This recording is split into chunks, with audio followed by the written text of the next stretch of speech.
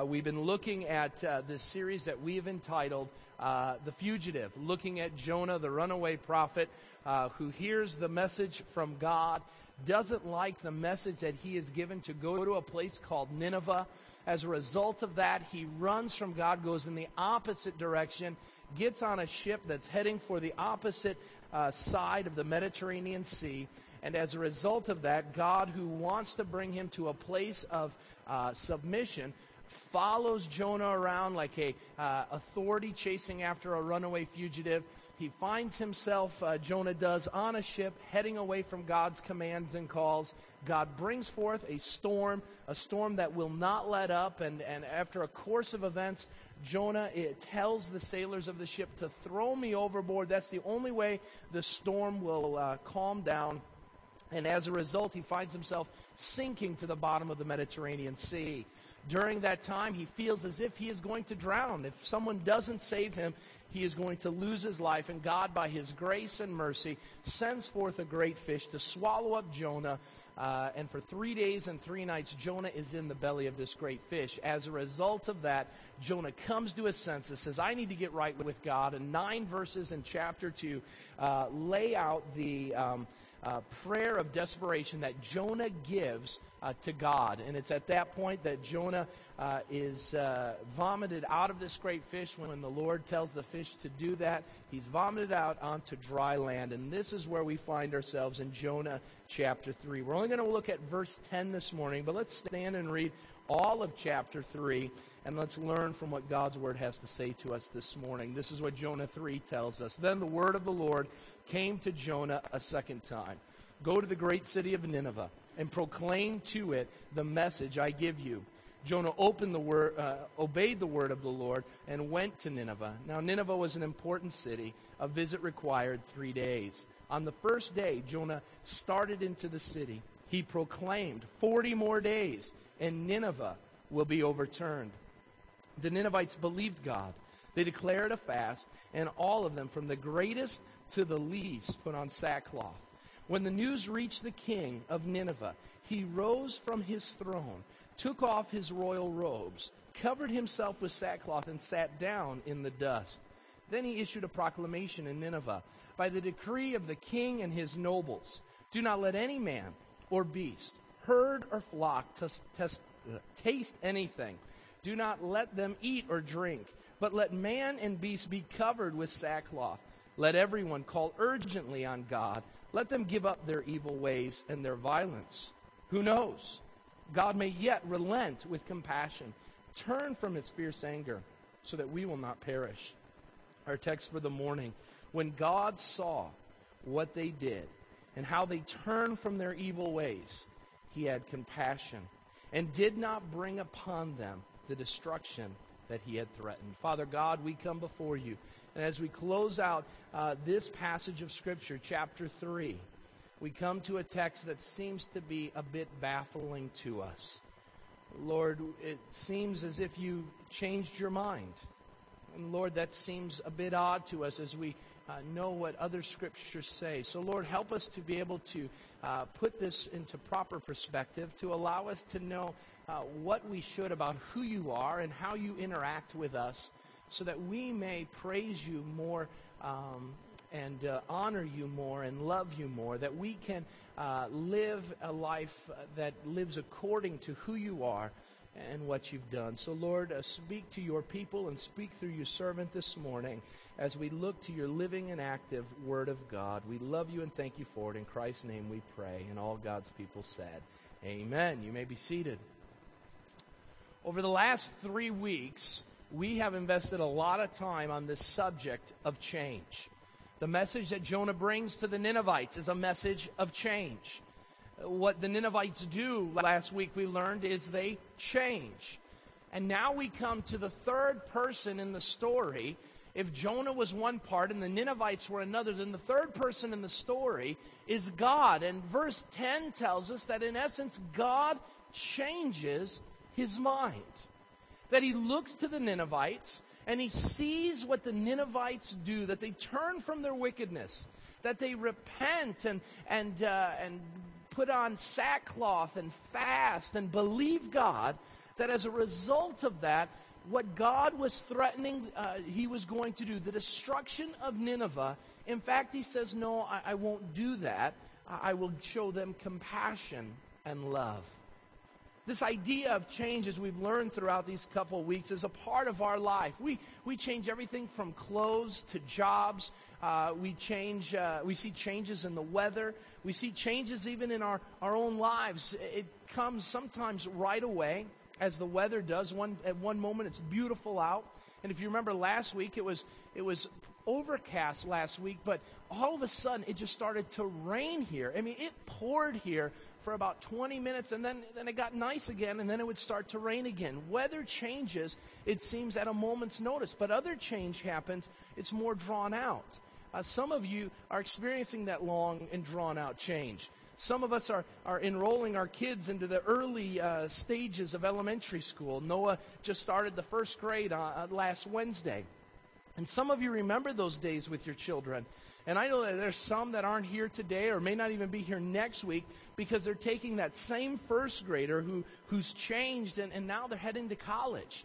Even we as human beings change. God speaks about change in Ecclesiastes chapter 3, that there's a season for everything. And if there's a season for everything, then there must be times of change. And yet we come to a passage this morning that says that God changes. Now, this idea of change, this word is defined as the act or process or result of altering or modifying something. And so what it's telling us is that God is altering where he was at point A to get to a different place in thinking, thought, or action. He's modifying a predetermined decision or plan that he has. Now, when we bring that question up, if we take verse 10 on face value, we've got some questions to ask. If God changes his mind, then what does that mean? Does that mean that God sometime at any point in the future can say, you know what, I know I've said this in my word. I know that I said I was going to do A, B, and C, but I don't like that idea. I'm going to go with something different. Or maybe I regret that I made that decision, and so I'm going to change it. Or new information comes along that brings new enlightenment that maybe a different direction is needed. I'm sure most of you have seen the news about the terrorist bomber from the Pan Am flight that destroyed that plane over Lockerbie, Scotland, killing over 200 passengers. And the big news wasn't that they had found the guy. The guy was found. He was found to be guilty in a Scottish court room, put in prison for all of his life, that he would live out the rest of his days in prison. But we heard the story. What happened? It was breaking news. I was getting ready for work and watching one of the news things, and there was just astonishment that the court had changed its mind, and because this man was suffering from cancer, they wanted to show compassion to him and send him back home so that he could die with his family and be close to home. Well, of course, that brought outrage to everybody. Why? Because the court had changed their mind. That because of new information, the court that once said this man was going to spend the rest of his time in jail now was going to be able to be home. And then, of course, the outrage was the kind of response that this man got in Libya when people came and they cheered and they applauded this man who was a part of killing hundreds of people. And people were furious. What if God responded like that?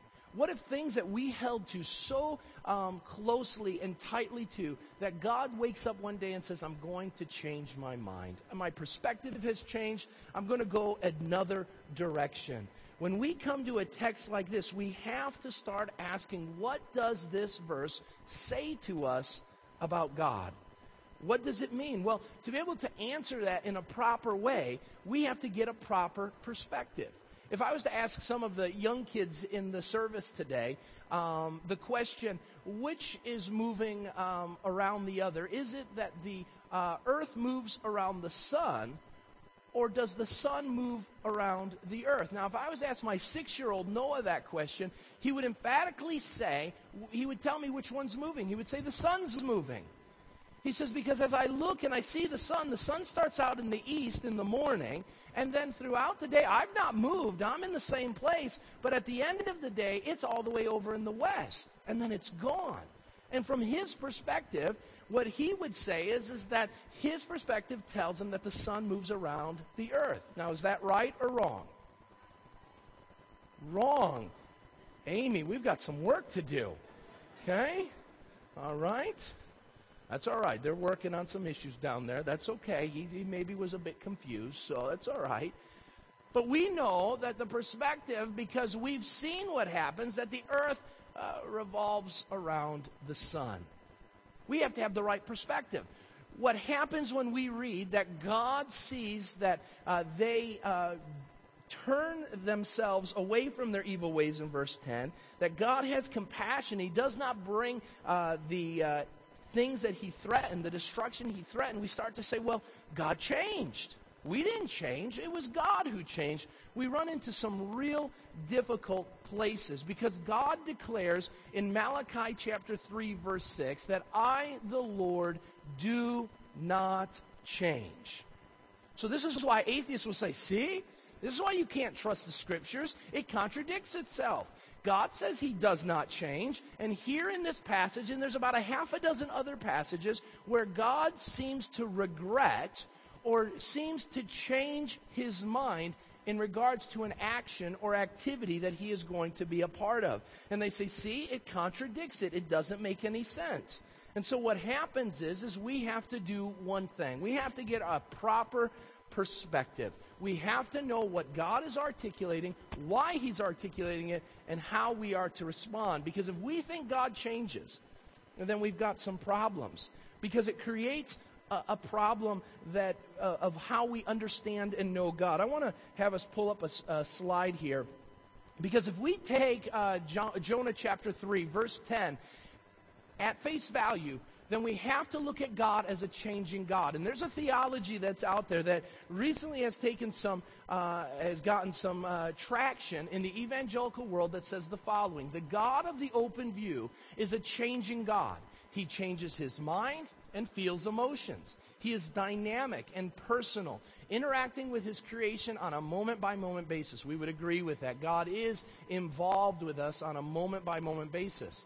But this is where we disagree. He learns from our actions and reacts based on those actions. What it means is that God is waiting to see how you respond to a certain situation. And as you respond, then he responds. So there's a lot of possibilities of how God can respond, but he's waiting for Tim to make his decision. It goes on to say that he learns from our actions, he reacts based on those. He is like an infinitely intelligent chess player who anticipates the moves of his creation and responds accordingly. Before you flip, go back for a second. What that last statement means is an infinitely intelligent chess player. If you've ever played against a good chess player, I know Lloyd Logger's a good chess player in our church.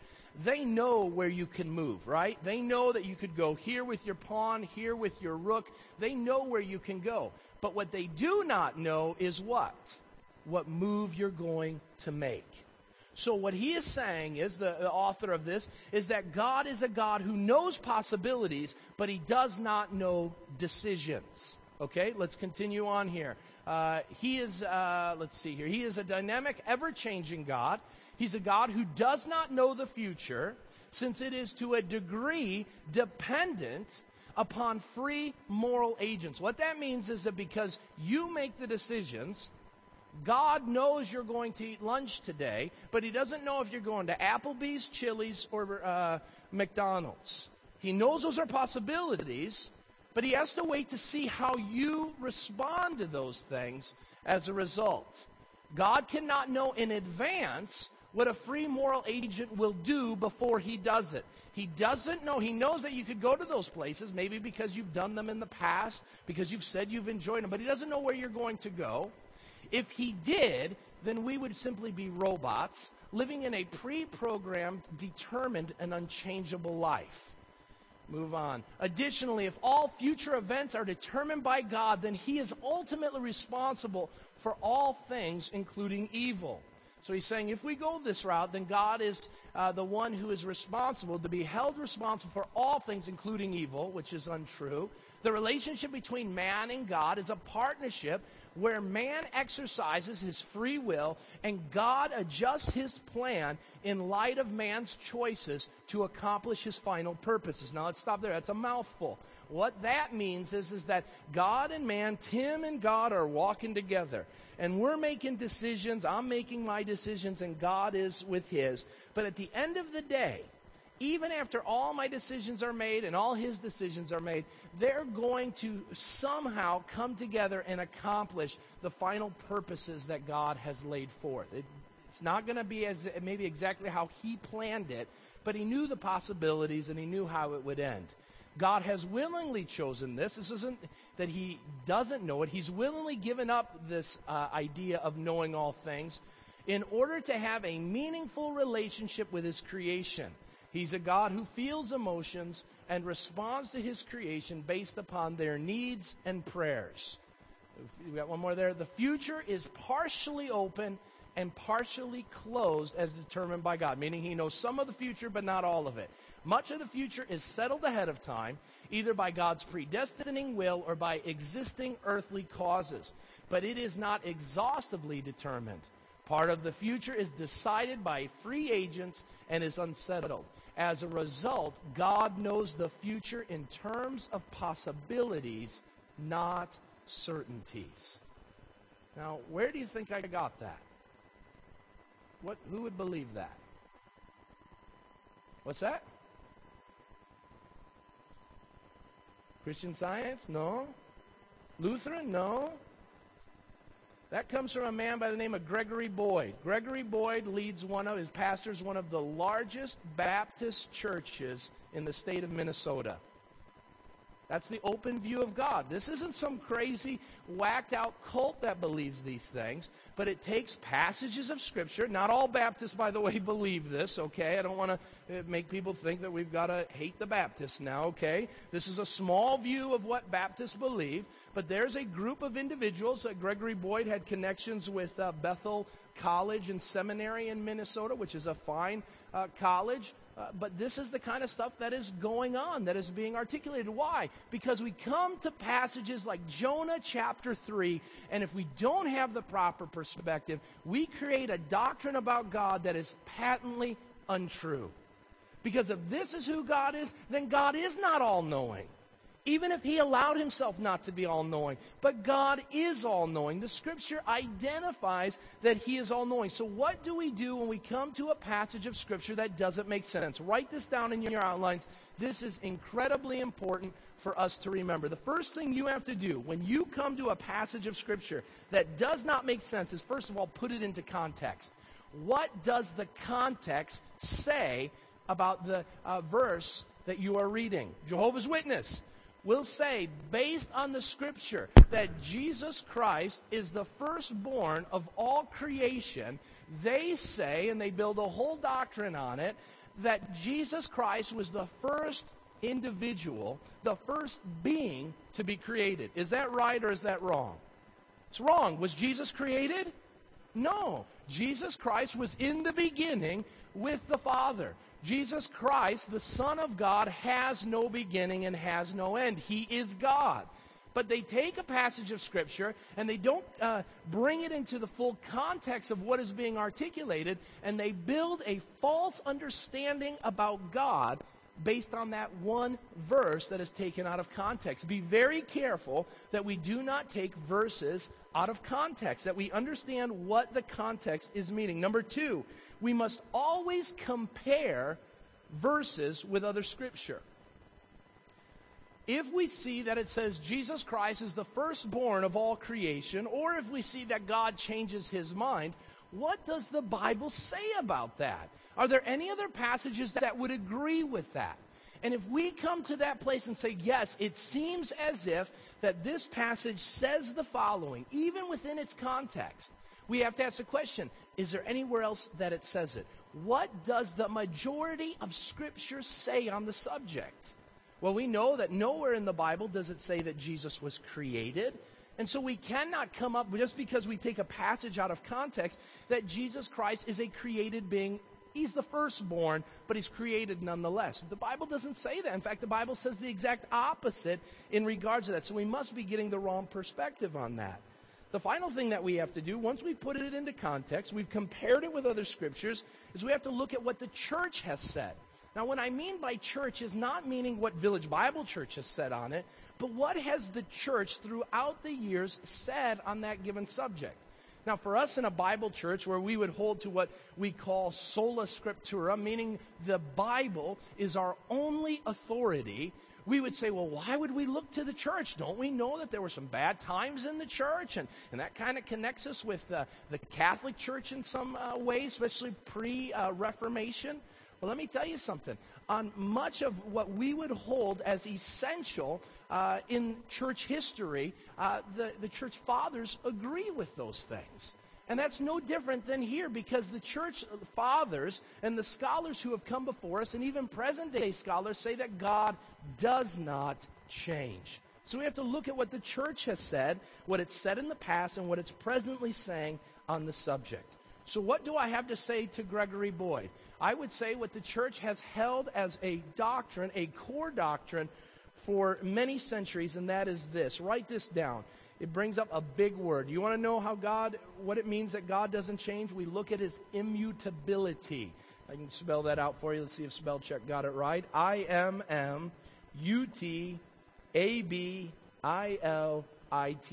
Immutability. God does not change. Well, how do we define that? Write this down.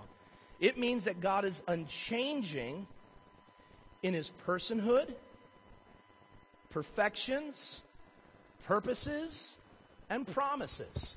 Yet God does act and feel emotions, and he acts and feels differently in his response to certain situations. Does God always respond the same way?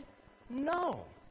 All throughout the Bible, we see that God interacts with people in some different ways. In some ways, God destroyed some cities and people that were living contrary to his word. He did it with the flood in Noah's day. He did it by fire in the cities of Sodom and Gomorrah. God deals with people and uses different things in their lives to bring about change in a good way or a bad. So he does interact differently in his response to certain situations. So we need to understand this idea. If we're going to take Jonah chapter 3 and understand it correctly, we've got to look at this idea of God's immutability. To do that, we've got to see it in 4 areas this morning. The first one is in God's character.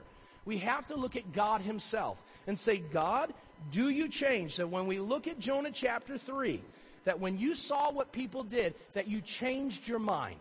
Well, we have to look at him and say, well, how else does he respond? What does he do? Well, it's important that we study God. I don't know about you, but when I met Amanda, my desire, because I loved her, was to study her, was to know who she was, her likes and dislikes, how she responded in certain situations, what she liked to do and what she didn't like to do, what her pet peeves were, and the things that encouraged her. And that's what we need to do with God. What is God? Who is God? How does he act? How does he respond? Why do we do that? Because we love him. Charles Spurgeon, a pastor from a couple hundred years ago, said the following: the proper study of a church is the study of God. The highest science, the loftiest speculation, the mightiest philosophy which can ever engage the attention of a Christian is the name, nature, person, work, and doings, and the existence of our great God, whom we call our Father.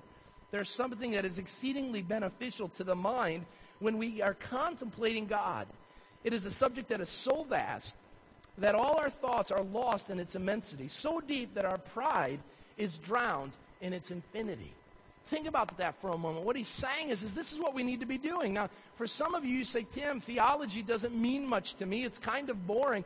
This has real what's the word I'm looking for? Implications. Thank you, Scott. Implications for our lives. This isn't just something that we have and we say, hey, it's not all that important. This is incredibly important, because if we don't understand who God is and how God reacts, then we don't know our God. And then we have to really be careful of what faith we put into that God, because we're not sure of who he is or what he's all about. So what are the implications that we see? Well, if we look at God's character, the first thing we need to understand is that God is unchanging in his perfection. What that means is God is perfect. God has always been perfect. God will always be perfect. God doesn't need to reform. He doesn't need to repair anything. He doesn't need to fix things up. He's always been perfect. Every part of him is perfect. Matthew 5:28 tells us that. James 1:17 says there's no variation or change in him or anything that he does. His essence never changes. When he introduces himself, he says, I am who I am. When we introduce ourselves, it changes as we change through time. When I was a young man, people would say, who are you? I would identify myself as Bill and Michelle Badal's son. Just the other day, a little boy came to our house, and I identified myself as Noah and Joshua's daddy. It changes, not with God. God says, I am whom I am.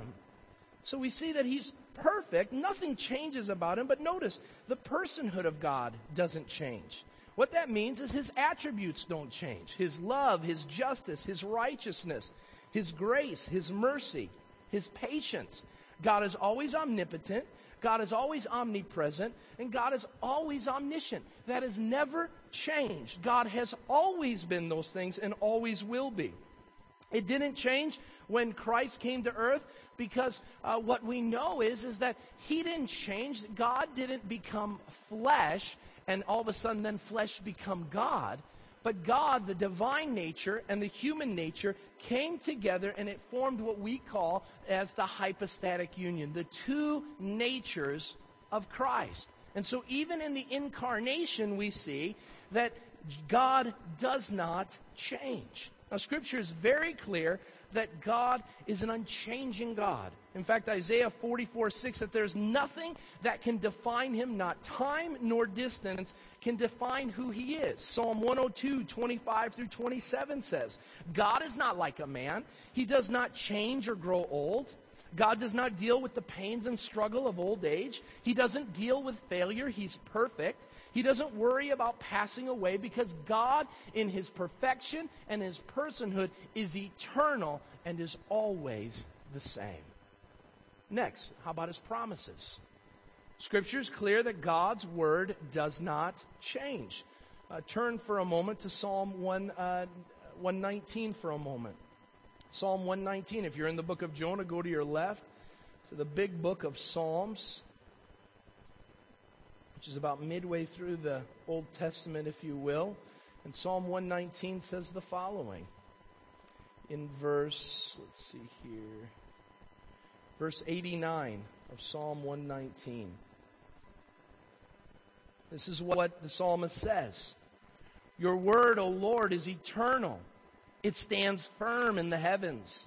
Your faithfulness continues through all generations. You've established the earth, and it endures. Your laws endure to this day. For all things serve you. If your law had not been my delight, I would have perished in my affliction.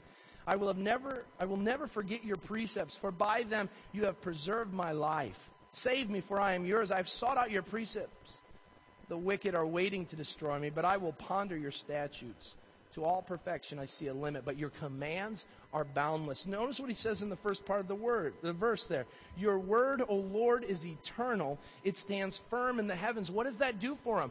It says at the end of it that even though he's suffering trial and tribulation, though his enemies encamp around him, he is secure that his word and his promises stand secure. So when we look at God's perfection and his personhood, and we see what God articulates in his word, then we can believe without a shadow of a doubt that God's word is true. Write this passage down this morning in your outlines. Numbers chapter 23, verse 19. Let me read that for us here. Numbers 23, verse 19. It says this, God is not a man that he should lie, nor a son of man that he should change his mind. Does he speak and then not act? Does he promise and not fulfill? We need to understand that God doesn't have something written down in the Scriptures and then say, you know what, I really don't like what I wrote down in Numbers 23:19. I do want to change. This whole salvation of the human beings, I don't want to do anymore. I want to do something else. I don't want to be that kind of God anymore. Does he lie? Does he change his mind? Of course he doesn't. God's word reigns supreme and it remains unchanged. There's one other thing we have to look at, and that is his plans. Because of his perfection, his personhood and promises that remain unchanged, then we too must affirm that all God's plans remain faithful and come to fruition as well. And that he knows that they're going to come to fruition. In fact, Isaiah 46:9-11 says, no matter how the world changes, no matter how hard we try to mess things up, that the plans and purposes of God cannot and will not be thwarted. We can't change what God has placed into his decree and plan. God has purposes. So you say, Tim, well, what happens to your free will? Well, yes, you still have a free will. But what I would say is that within the free will that you have, the best way to articulate it is when it's raining outside and you head out into the parking lot or out to your car, what do you grab with you to put over you? An umbrella. That umbrella covers you. And it covers you whether you go left or whether you go right, correct? If you go frontwards or backwards, that umbrella is always covering you. I use that example, and I don't remember who I stole it from, but I got it from someone, and it is a good illustration of how our free will works within the sovereignty of God. Because we're not robots. Gregory Boyd's right in that. We're not robots. We have actions, and our actions have consequences. But as we act, God's providence, his decrees, are always over us. And as we respond, we fall in line with how that works. You say, well, how'd that work? I don't know. I don't know. And there's some things about God that you just say, God, that's why you're God and I'm not. And those are the things that probably we'll spend eternity worshiping God about, because he'll reveal some more to us about why he did what he did and why he does what he does, and we'll be blown away by it. But God's plans cannot be thwarted. And so we as a people, even as we approach Jonah 3:10, must affirm what Malachi says, I, the Lord, do not change.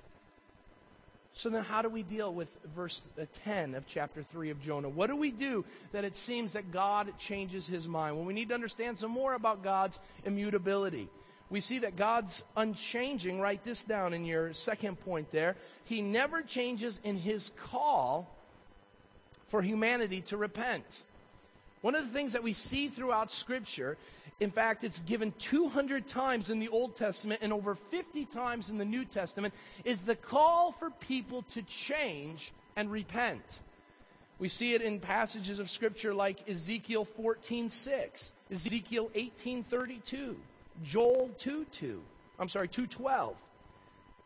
In the Old Testament, time and time again, especially focused in on the people and the nation of Israel, he would call out to people and he'd say, it's time to repent. If you don't repent, then judgment is going to come. Affliction is going to come. Turn and change course. Give up your wicked ways and turn back to me. This is true in the New Testament. Again, 50 times in the New Testament. Jesus, right after John the Baptist was put into prison, in Mark chapter 1, verses 14 and 15, it says that he went out and began to preach the good news, and the preaching of the good news was that of repentance. He says it's time to repent. It's time to turn. All throughout the book of Acts, we see that what God articulates in the good news is repent, repent, repent. It's time to change. I love what Peter says about this in 2 Peter chapter 3, verse 9. Kind of an overarching thrust of what is being articulated here. This is what it says. But in verse 8, but do not forget this one thing, dear friends. With the Lord, a day is like 1,000 years, and 1,000 years is like a day. Now, the Lord is not slow in keeping his promise, as some understand slowness. He is patient with you, not wanting any to perish, but everyone to come to repentance. Paul articulated this when he was witnessing to the men of Athens In Acts chapter 17, verse 30, he says this, "In the past, God overlooked such ignorance, but now he commands all people everywhere to repent." So how does that work within the book of Jonah? God calls the people in Nineveh to what? Repent.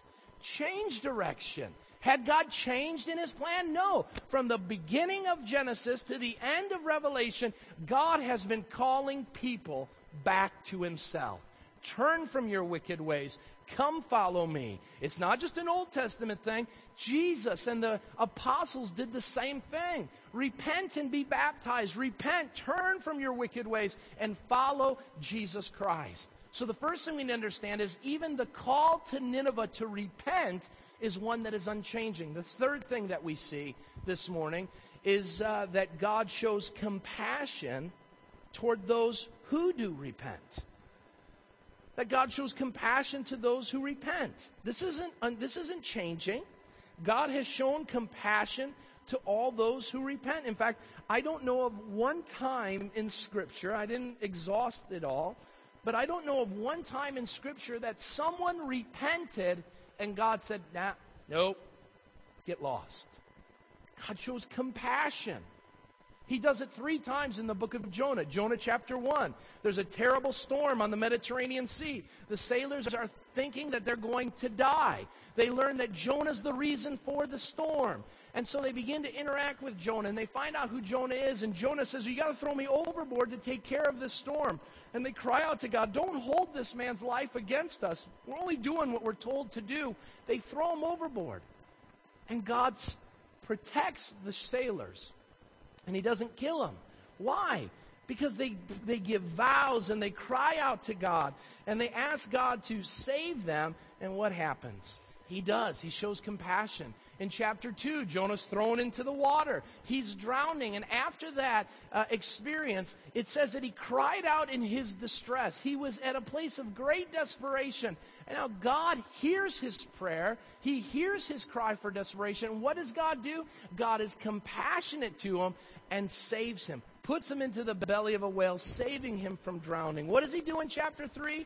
He sees that the Ninevites are repenting, they're fasting, they're believing God, and they're turning from their wicked ways. And what does God do? Just like he always does, he shows compassion. This is how God works. It's never changed. It's always the same. We see it all throughout Jonah. We see it all throughout the Bible as well. Write these passages down. Isaiah 55, 6 and 7. It says, God has mercy on those who repent. Joel 2, 13 and 14. We read verse 12 a minute ago. God is compassionate. And it says that the message that God gives is to repent, to turn from your wicked ways. And it says, I will return to you. God says, you return to me, and I'm going to come back to you. In fact, notice what Jeremiah 18 says. This is very important to our understanding of Nineveh. You say, well, that's for an individual. What about a city? This is what Jeremiah 18, write this passage down, 18 verses 7 and 8 says. A lot of passages of Scripture, by the way. If at any time I announce that a nation or kingdom is to be uprooted, torn down, and destroyed, and if that nation I warn repents of its evil, then I will relent and not inflict on it the disaster that I planned. Well, let me say that again. If at any time I announce, who did he announce to that there was going to be destruction? The Ninevites, right? This is what he says to Jeremiah. That if a nation or kingdom is to be uprooted, torn down, or destroyed, and if that nation I warn repents of its evil, then I will relent and not inflict on it the disaster that I planned. God works in this idea that if someone repents, my unchanging nature is to show them compassion. That's what I do. That's my modus operandi, if you will. He shows compassion. John 3:16, for God so loved the world that he sent his only begotten Son, that whosoever believes in him shall not perish. Why? Because if we believe in Christ, then God shows us compassion. And instead of being perishing, we are shown compassion. We are given everlasting life. The Bible tells us time and time again. John 6:37 tells us this. Malachi 3:6 says, I, the Lord, do not change. But then he says, return to me, and I will return to you. James 4:7-10 says that we should draw near to him, and he will draw near to us. When we respond to God, God will always respond back to us. He always does that. And when we respond with repentance, God always responds with compassion. Now notice, this is what Jonah knows is going to happen. Notice what he says in Jonah 4. Look to your text again. Now Jonah, in the next verse, he's greatly displeased and becomes angry. He prayed to the Lord, oh Lord, is this not what I said when I was still at home? He's telling us why he didn't want to go to Nineveh. This is why I was so quick to flee to Tarshish. Here's why I'm running from you, God. Because I knew, he's like, I knew it, God. You're a gracious and compassionate God, slow to anger and abounding in love, a God who relents from sending calamity. He says, I knew you were going to do this. You always do this. You send a messenger, the people repent, and they turn back to you, and you say, all right, I'll show compassion, because you're a loving and compassionate God. Jonah even knew that God was unchanging in his response to people. The final thing I want us to see is that God is unchanging in his condemnation of those who rebel. From the beginning of the Bible to the end of the Bible, it is clear that God condemns those who stand in rebellion against God. He always deals with those who rebel. Matthew 13 tells us twice that God is going to condemn the wicked. In the stories of Sodom and Gomorrah, he condemns them for their sin. In Korah's rebellion, they are condemned for their sin. Aaron's sons, Nadab and Abihu, are condemned for their sin. Ananias and Sapphira in the book of Acts are condemned for their rebellion and sin.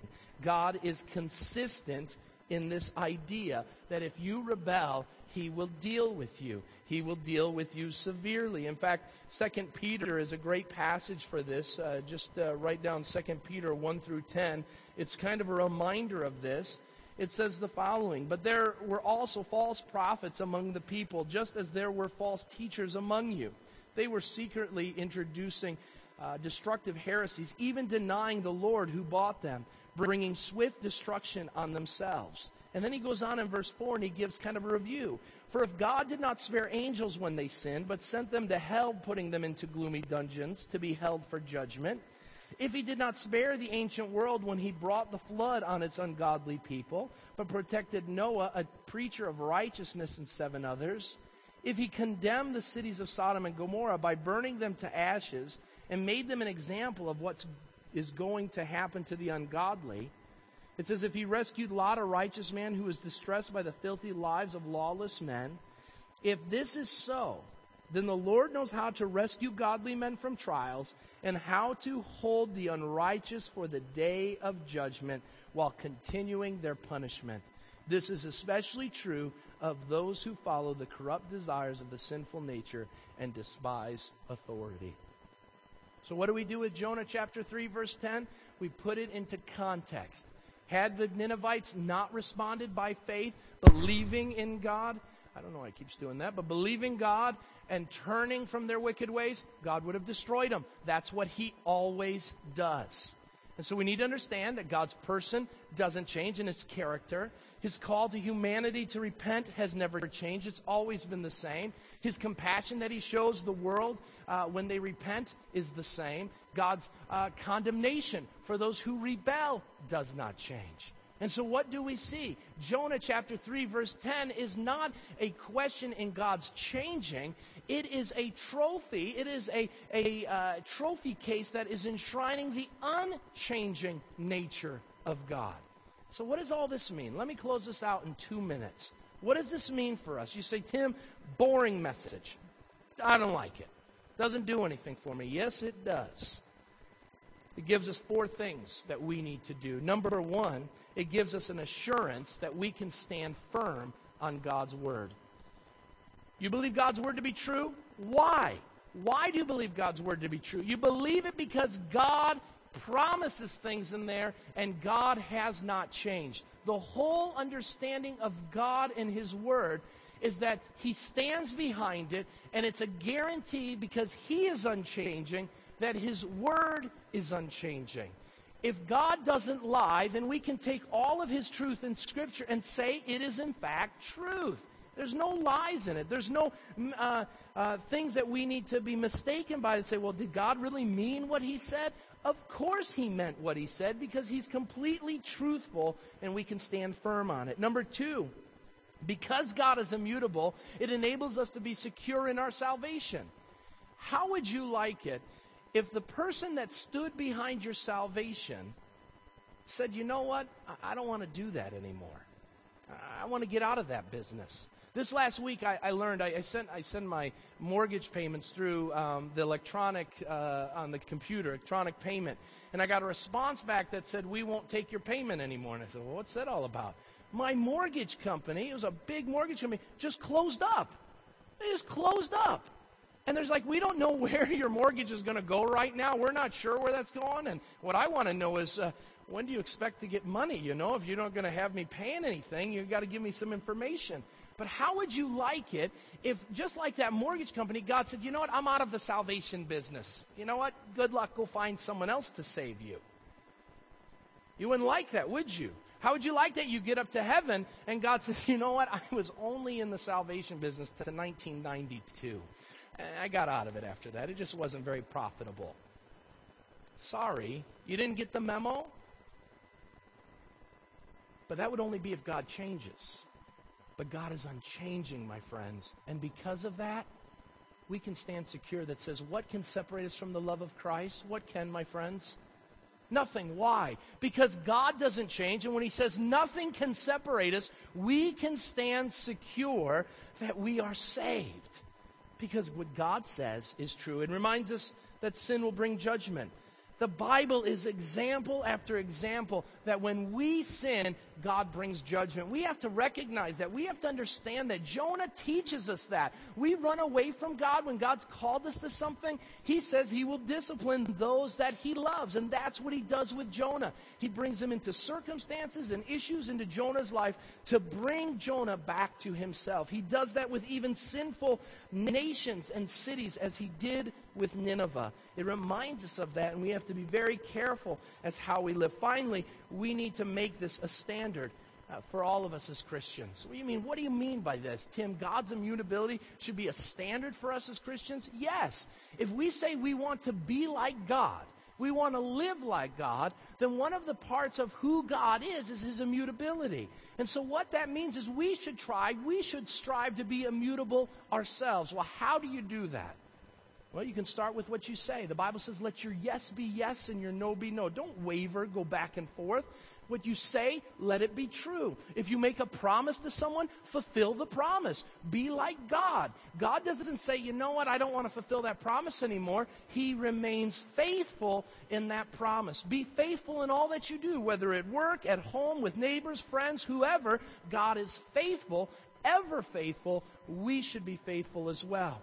God is steadfast in his love relationship with us. That is a great thing we can be pursuing as well. Being steadfast in our relationship with God. This is something that we need to strive to be a part of. Why does God show compassion? Because God always shows compassion. Not just to the Ninevites, but to all who repent. Why is that? It's because we serve an unchanging God. I love what the writer of Hebrews says about our Savior. Jesus is the same yesterday, today, and what? Let's pray.